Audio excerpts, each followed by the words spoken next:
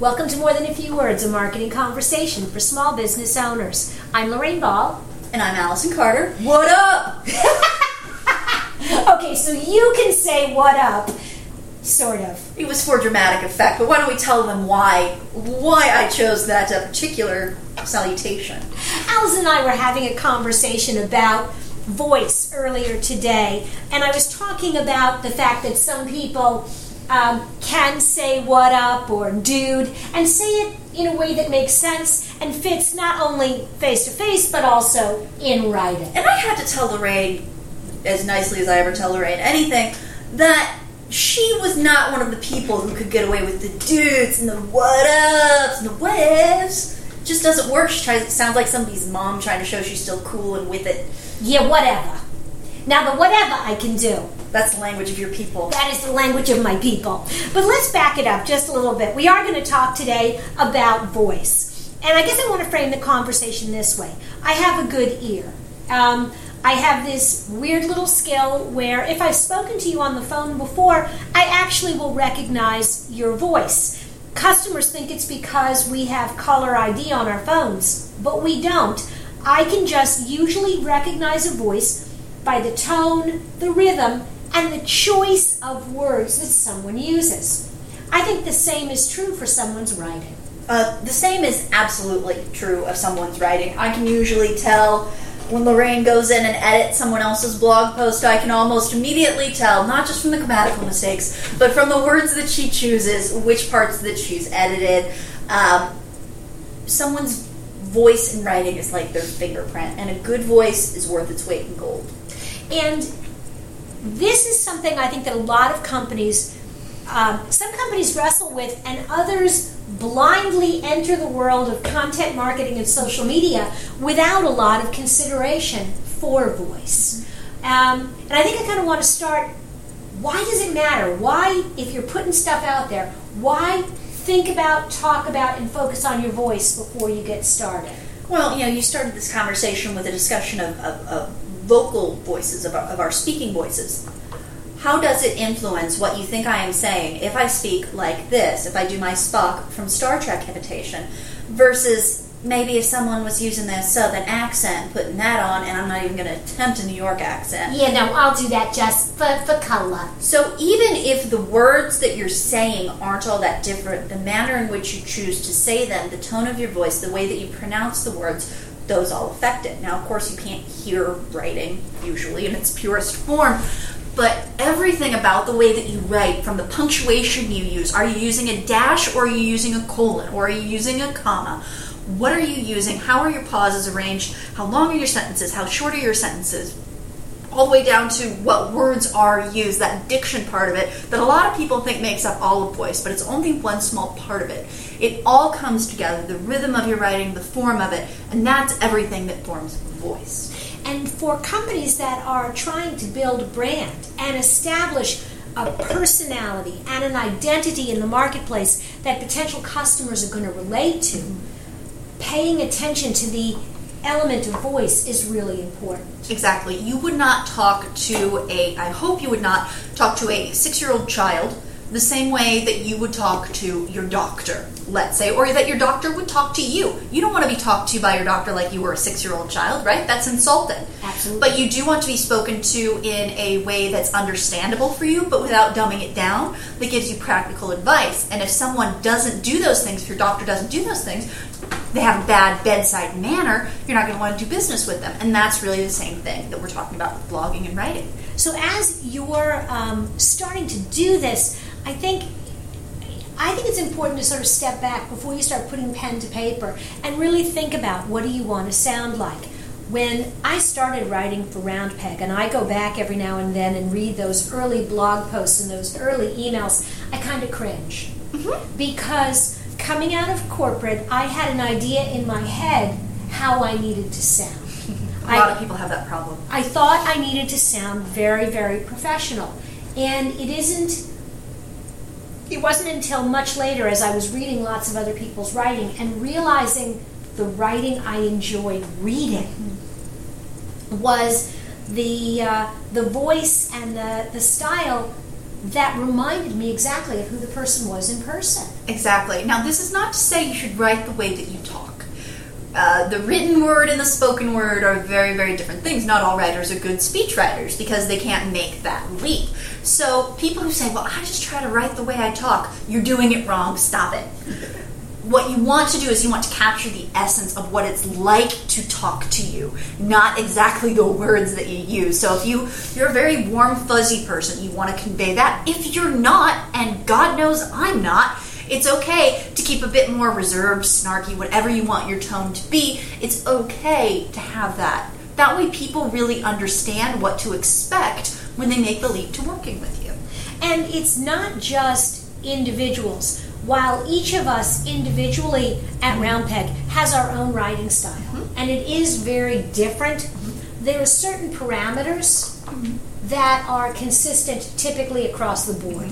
There's the one outlier post that maybe is a little different, but in general, none of us drift to the very academic. No. None of us drift to very authoritative. For instance, I'll go in and remove contractions just to keep things a bit more conversational. I'll go in and remove exclamation marks so that it doesn't get too excited on the other extreme of the spectrum. There's just a very certain range that the overall voice of the blog falls into, while there's variety across the spectrum of writers. Yeah, Peter is probably the only member of the team who will start with a comparison of pingbacks and wombats. They're very similar when you think about it. Absolutely. I'm sure I missed the connection the first time, but we're going to go with it. But, his style, he'll go a little bit more obscure, and you'll immediately know it's Peter who's writing, but it does still sound like Round Peg. Yes. Jenna writes, if you've ever talked to Jenna versus read her blog posts, many of them sound very much like her. They keep just a very sly, sarcastic tone to them, while still having a very great depth of knowledge in her areas of expertise, graphic design, really anything having to deal with aesthetics of any kind. So everyone has freedom within the voice to be themselves, but it all sounds like one coherent part of a whole. So as you're looking at this, and the bigger a company gets, I think the more formalized some of those conversations need to be. When I was in Conseco, we had, I think, much more formal guidelines. For a very big corporation, we had a very fun voice. We had decided our target was Middle America. We were trying to be relevant for the percent of the population that wasn't on Easy Street, that was working for a living and working hard. And so there were very clear guidelines about certain words we just weren't going to use. We wanted to avoid things that sounded pretentious or just a little too smart. Could you give us an example? We didn't use anything that ended in IZE. We weren't going to utilize. We didn't maximize. We used and we made. And it sounds silly, but when you read those two sentences, I used this pen to make the most of whatever I was doing, or I utilized this batter to maximize the taste of my cupcake.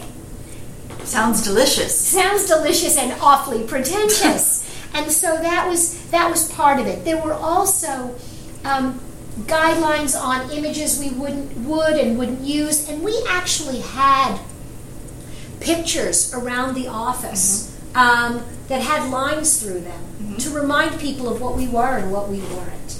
And I think that, as you're building out your voice, that helps the people that are going to help execute it. Absolutely, but I don't want you to think that just because you're in a large company doesn't mean that you can't have a fun ride voice, if that's what suits you. So, for instance, let's go to Zappos for an example. They've kept a very fun, very colloquial term about themselves, even though they're now a very large company.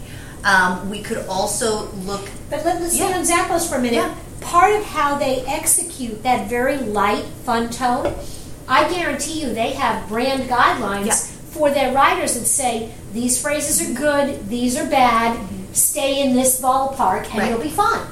Right, and so, as you do grow, for instance, here at Round Peg, I'll be honest with you, we don't have formalized written brand guidelines. I'm the brand guidelines, more or less. with input from Lorraine and input from the rest of the team, but more or less it's just kind of judgment calls, and I have certain standards that I know, but they're not written down.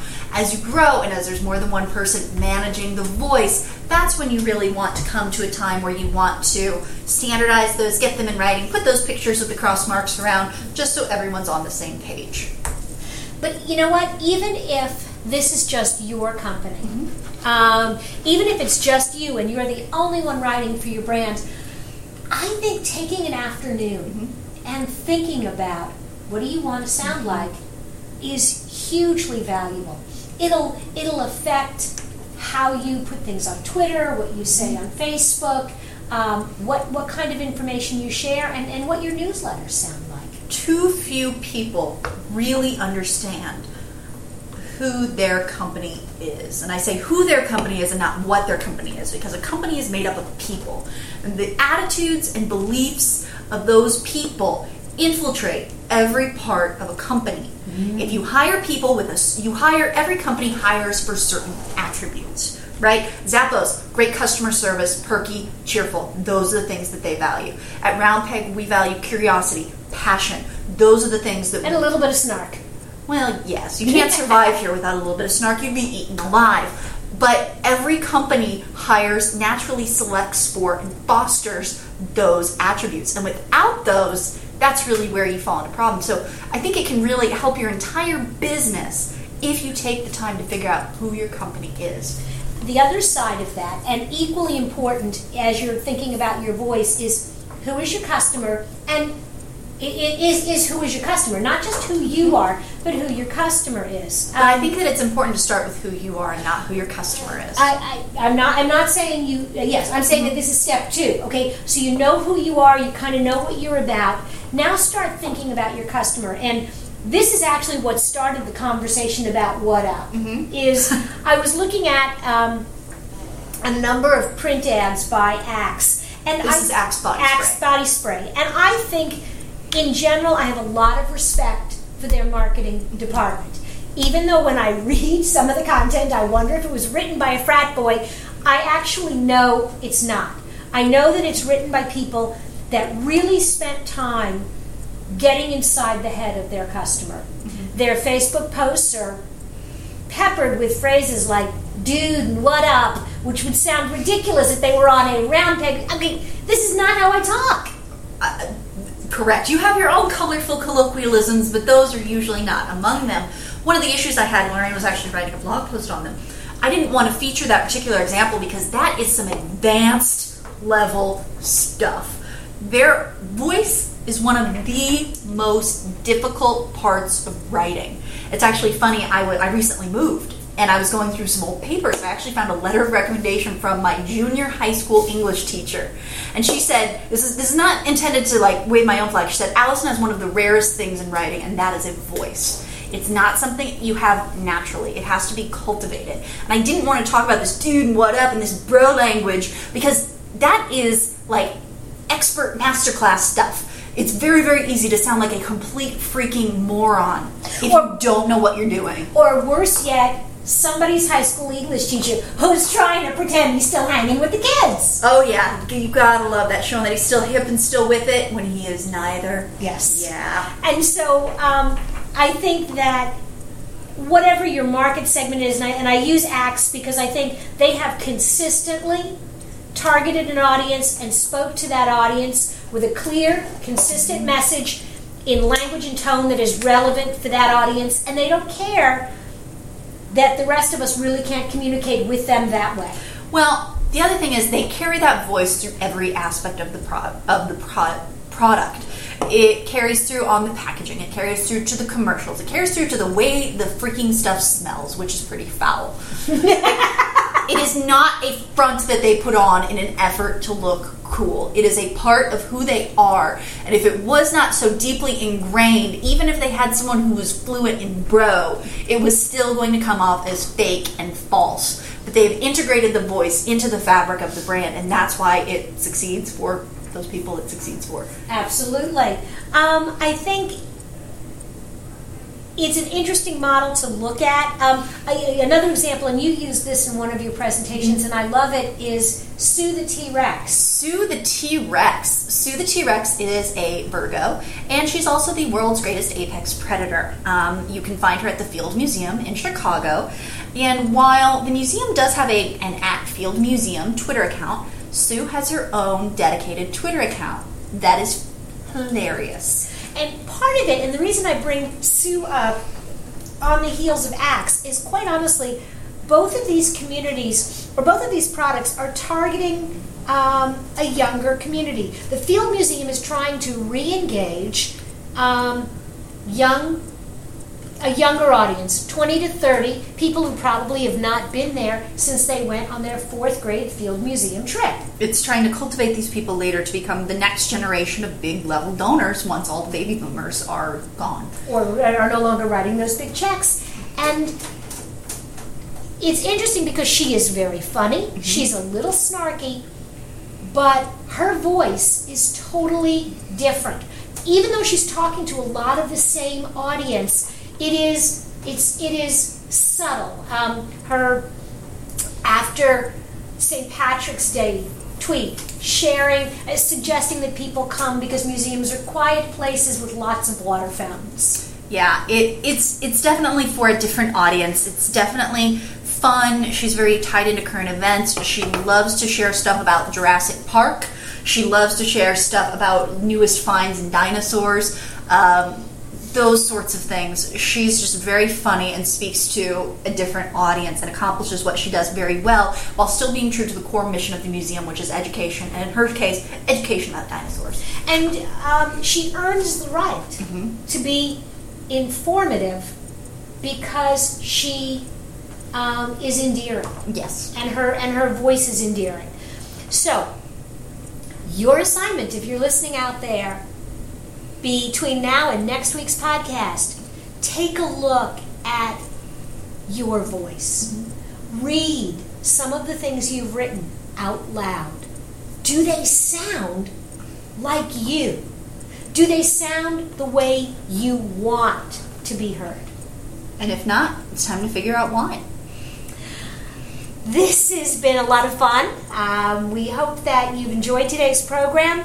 If you've got a suggestion for a topic that you'd like us to cover on an upcoming episode, we're really trying to keep the conversation focused around marketing and networking, social media, and just about anything else that strikes our fancy on a given day or week. Thanks for joining us. This is Lorraine. And Allison. This is another episode of More Than a Few Words. We'll be back next week.